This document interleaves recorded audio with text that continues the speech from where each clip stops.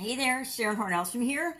Poor as a church mouse. What the heck does being or thinking about the expression being poor as a church mouse have to do with supersizing and growing your business and creating the business that you want in the world? Well, a couple of things. The poor as a church mouse expression started way back in the 17th century. And in English anyway, I'm sure that the expression or the thought was around before then, but it became popular and used back then because churches in the 1600s, of course, did not have pantries or kitchens. They never cooked in a church. So if a mouse set up house in a church, they were probably going to starve to death because there was no food there. There was nothing for them to eat. But a smart mouse would set up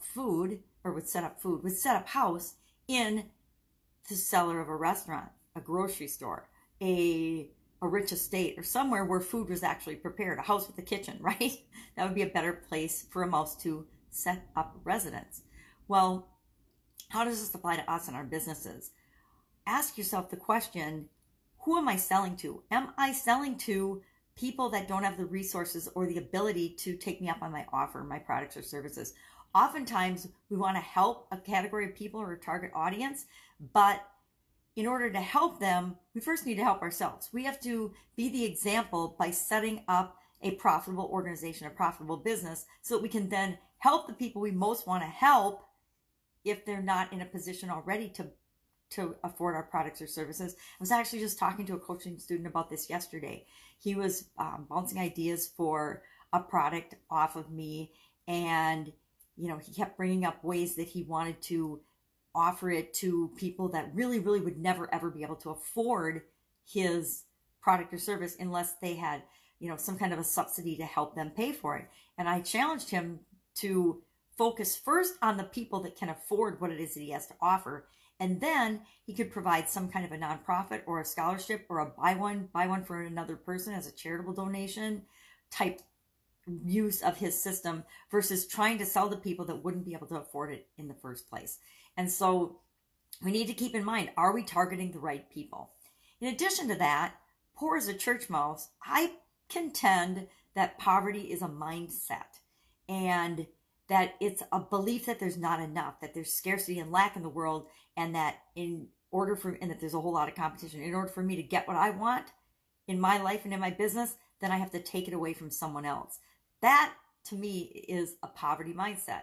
And that prevents us, and ask yourself, if you catch yourself doing this, are you afraid to share your mind, your intelligence, your products and services with people? Are you afraid to teach people and give people part of who you are, part of your product and service, in order to bring them into your organization, bring them into your world? Are you afraid to share who you really are? Because that's another example of a poverty mindset. And poverty mindset to me means fear.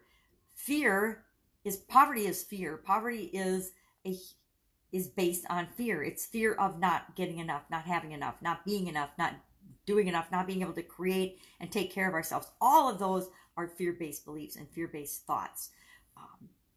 So, check yourself. If you're afraid to share yourself, who you really are, with the world, if you're afraid to give your knowledge and your wisdom, do you talk to people? Do you go out and talk to people and meet people and share yourself, your time, your energy, and your knowledge and your wisdom with other people?